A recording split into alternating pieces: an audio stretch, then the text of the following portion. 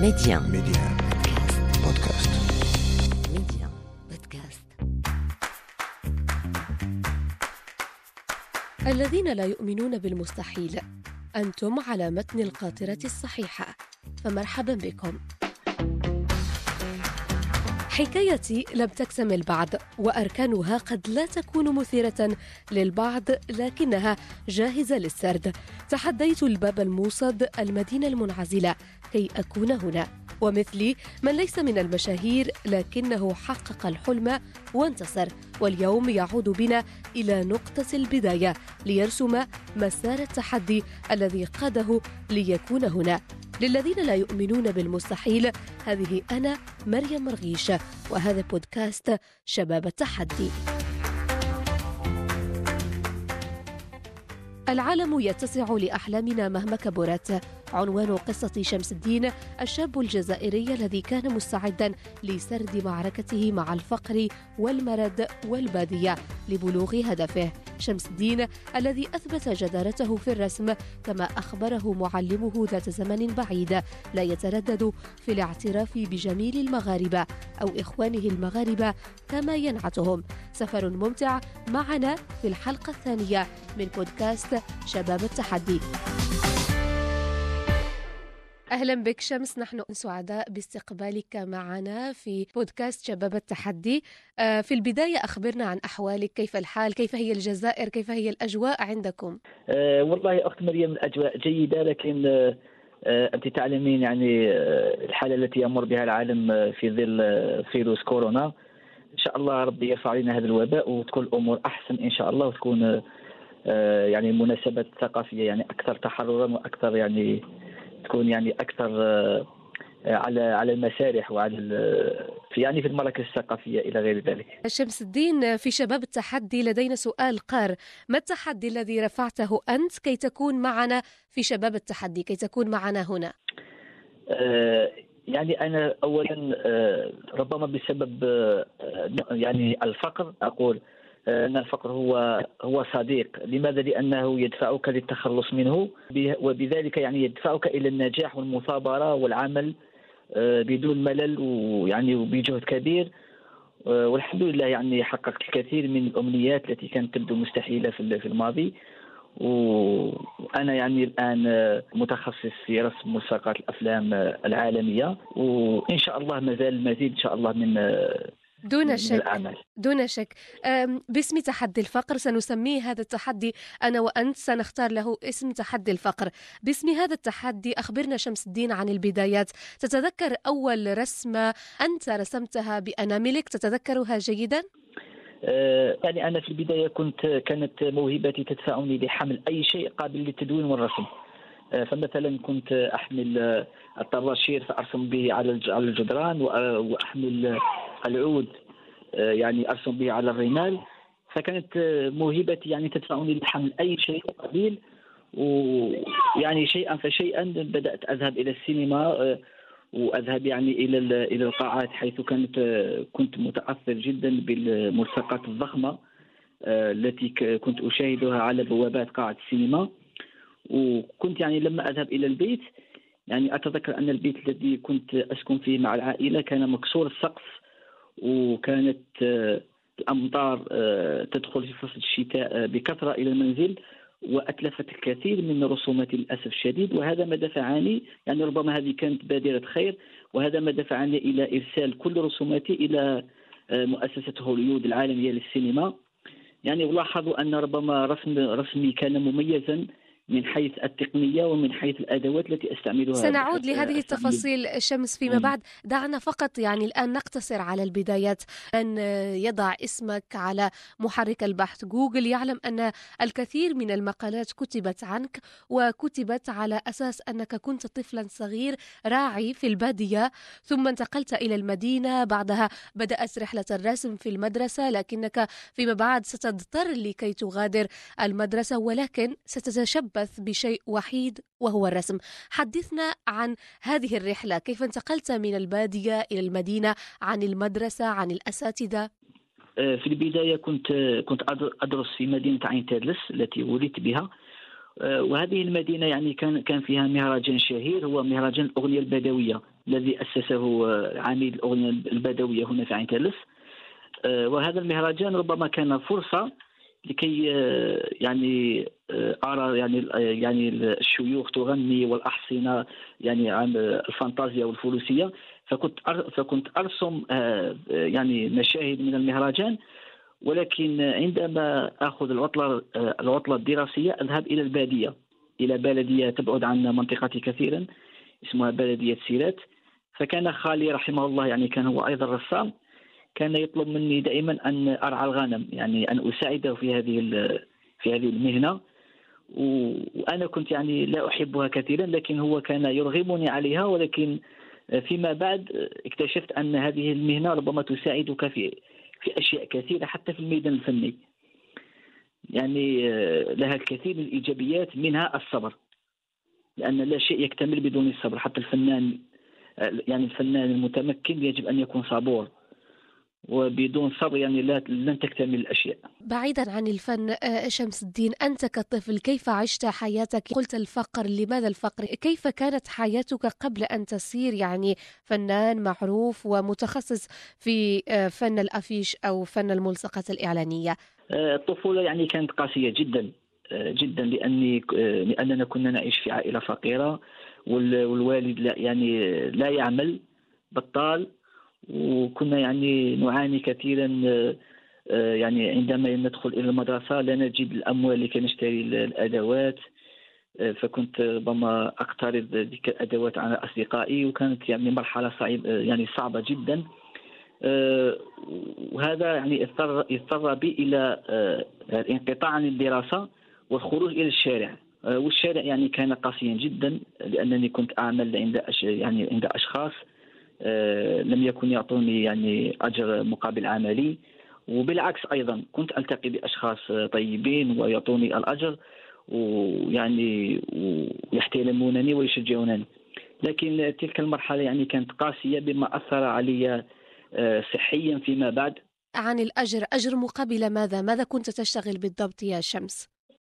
أنا كنت أشتغل في البداية على الأعمال الشاقة، يعني كنت صغير، يعني أعمال مثل مساعدة البنائين، مثل يعني الطلاء، يعني كانت ربما أعمال أكبر من سني، لأن في ذاك الوقت كان عندي 13 سنة 12 سنة، يعني لم أكن أقدر يعني على مع كنت يعني نحيف في الجسم وكذا، مع المشاكل العائلية يعني كنت في ضغط كبير، يعني طفولتي لم تمر سليمة.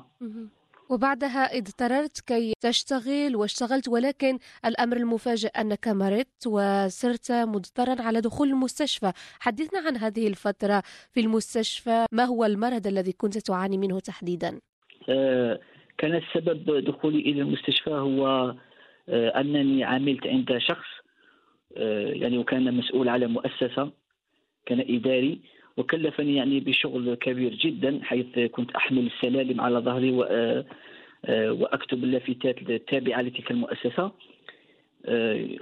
يعني وفي الأخير رفض أن يعطيني أجر عملي، يعني ومع الضغوط المتراكمة التي كانت عندي من قبل، يعني بدأت في ضغط، يعني وكما يقال يعني ضغط نفسي رهيب، حتى سقطت ووجدت نفسي في المستشفى بسبب قرحة في المعدة.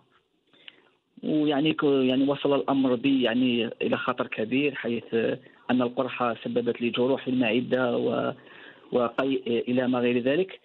يعني وكنت في الليل في المستشفى أقول يعني أخاف أن أموت ولا يتحقق حلمي. ما هو حلمك؟ يعني دائما يعني أن أصير رسام شهير، رسام يعني يعرفه نجوم السينما العالمية. ويعني كنت أدعو الله يعني لكي يحقق لي هذا الحلم.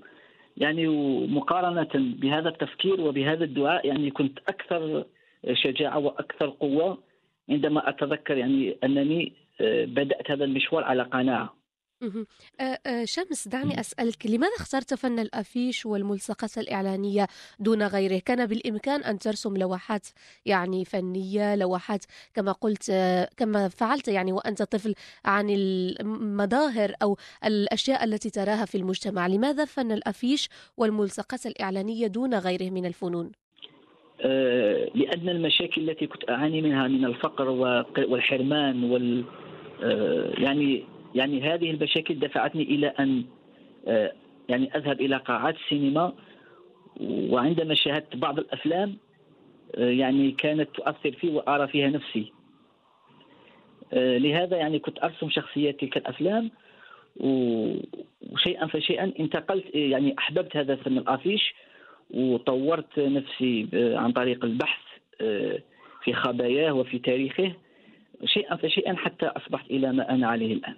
كيف أقنعت المخرجين العالميين باختيارك أنت دون غيرك أن يبعثوا لك من هوليوود ومن غيرها من الأماكن العالمية أنت بالضبط كي ترسم يعني ملصقاتهم الإعلانية؟ لماذا أنت بالضبط؟ ربما السبب راجع إلى نوعية الفن الذي أقدمه، لكن سبب آخر هو قصة حياتي الفنية، ربما هي أيضا أثرت عليهم، لأن الممثل العالمي فانسون لاين هو ممثل شهير في هوليوود، كتب عن قصتي في أحد المجلات الأمريكية، يعني ونالت إعجاب الكثير من النجوم من اضطر منهم من بعضهم إلى أن يراسلني ويطلب مني أن أرسم له ملصق. لكن دخولي إلى عالم هوليوود كان بسبب الممثلين العالميين والذين هما من أصل مغربي. الأول هو محمد قيسي اللي معروف بأفلام الحركة رفقة جو كلود فان دام، والممثل الثاني هو جيمي غوراد رمضان، هو أيضا ممثل بلجيكي من أصول مغربية. اتصل بي، والأول عملت له فيلم الضربة القاضية غارا مورتيل، محمد قيسي هو الذي عملت له ملصق فيلمه غارا مورتيل، يعني كان بطل في هذا الفيلم.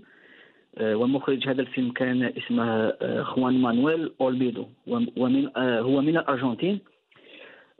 أما الممثل الثاني اللي هو جيمي غوراد رمضان زارني هنا في مدينة وهران لأنه قرأ عن قصتي وعمل لي تكريم خاص هنا في مدينة وهران، ويعني فيما بعد عرف بأعمالي في الولايات المتحدة الأمريكية وفي بلجيكا. شمس الدين، يعني هذه هي قصة بداية دخولي إلى هذا العالم. طيب، يعني يمكن أن تخبرنا بأبرز المخرجين العالميين الذي تعاملت معهم وكذلك أبرز الأفلام؟ تعاملت مع الكثير من الممثلين ومن المخرجين. أذكر منهم المخرج ستيوارت ممثل أمريكي، وتعاملت أيضا مع المخرج ريتشارد تريك، ومع المخرج ألكسندر أوتوفيجيو، ومع الممثلة أيضا ومع المخرجة المصرية أيضا نيفين شلبي، وكثير من المخرجين. بعض الأفلام أذكر لك منها غارا مورتيل، فيلم ذا نيوز، فيلم مساكر، فيلم الوثائقي للممثل العالمي بولو يونغ ستوري أوف بولو يونغ، والكثير من الأفلام. دمت متميزا شمس الدين وبالمزيد من النجاحات.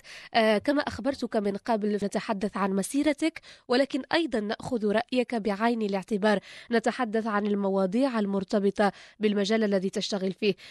أنت تعتبر آخر فنان عربي وأفريقي ما يزال يصمم ملصقات الأفلام العالمية بالطريقة التقليدية، يعني بالريشة. هل تظن أنك آخر فنان سيرسم بهذه الطريقة التقليدية، ولماذا؟ أنا أتمنى إن شاء الله أن يأتي جيل من ورائي أمد له مشعل هذا الفن. ربما هذا الفن هو يحتاج الكثير من الصبر وكثير من يعني من التنقيح في مجال تصميم البوستر بالطريقة التقليدية، ويحتاج إلى ربما إصلاح التعبير إلى المعاناة، لأن من الأزمات يعني تلد الهمة. يعني دائما الإنسان عندما يجتهد ويصابر في شيء ربما نادر وغير موجود، أشياء يعني جميلة جدا.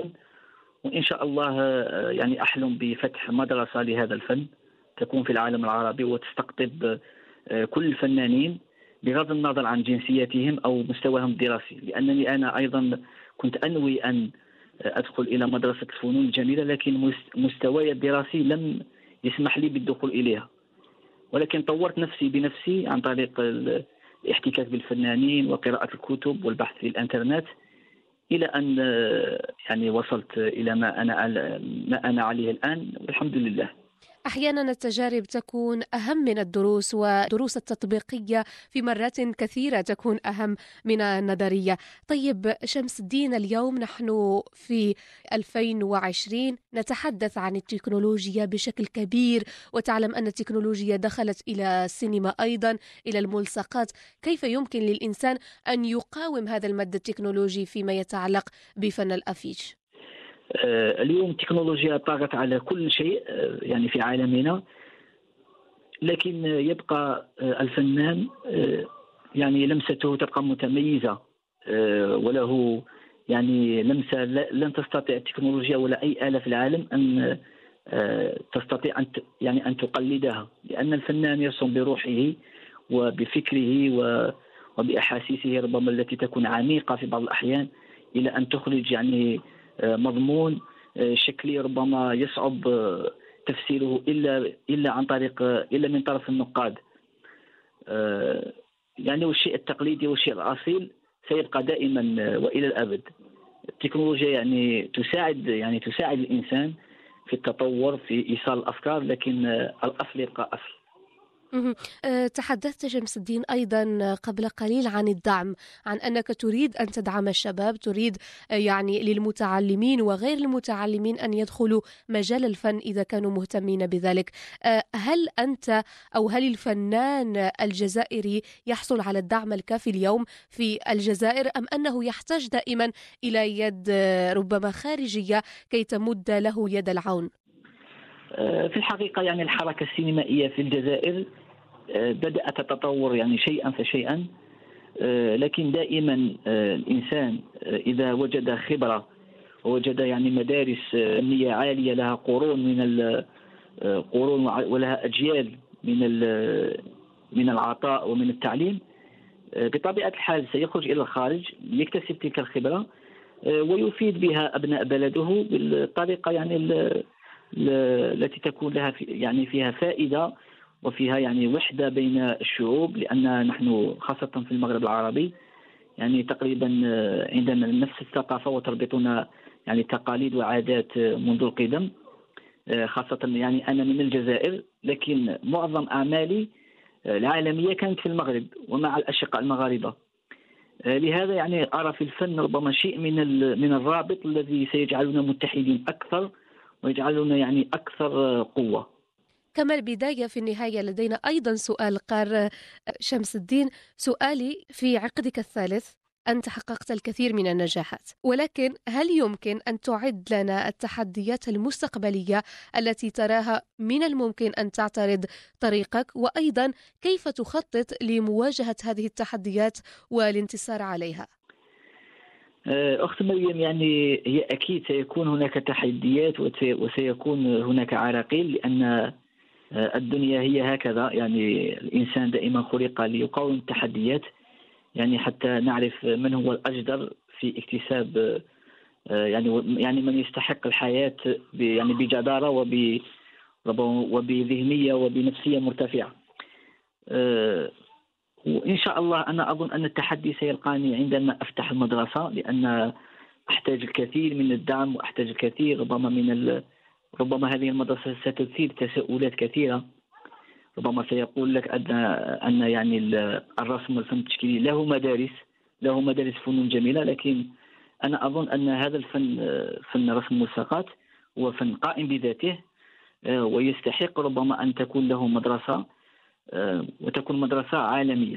شكرا لك شمس الدين، سعداء جدا بالاستماع إلى قصة التحدي التي عشتها والتي ما تزال تقاوم من أجل أن تكون قصة ليست ربما لواحد من المشاهير، لكنها قصة لشاب جزائري يتحدى كل شيء من أجل شيء واحد وهو الريشة. تحياتي لك وتحياتي أيضا لكل من يستمع لشباب التحدي أينما كان.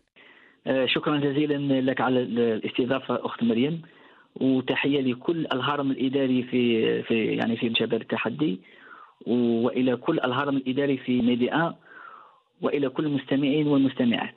شكرا جزيلا لك وتحياتي لك، مع السلامة. شكرا، مع السلامة.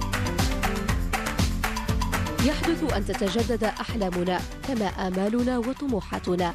هذا حال شمس الدين بلعربي الذي لا يود التوقف عند تحد واحد، عند تحدي الريشة. للاستمتاع بمزيد من القصص الشبابية التي تشبهنا في تحدياتها، تابعونا على مختلف تطبيقات بودكاست للاستماع إلى شباب التحدي.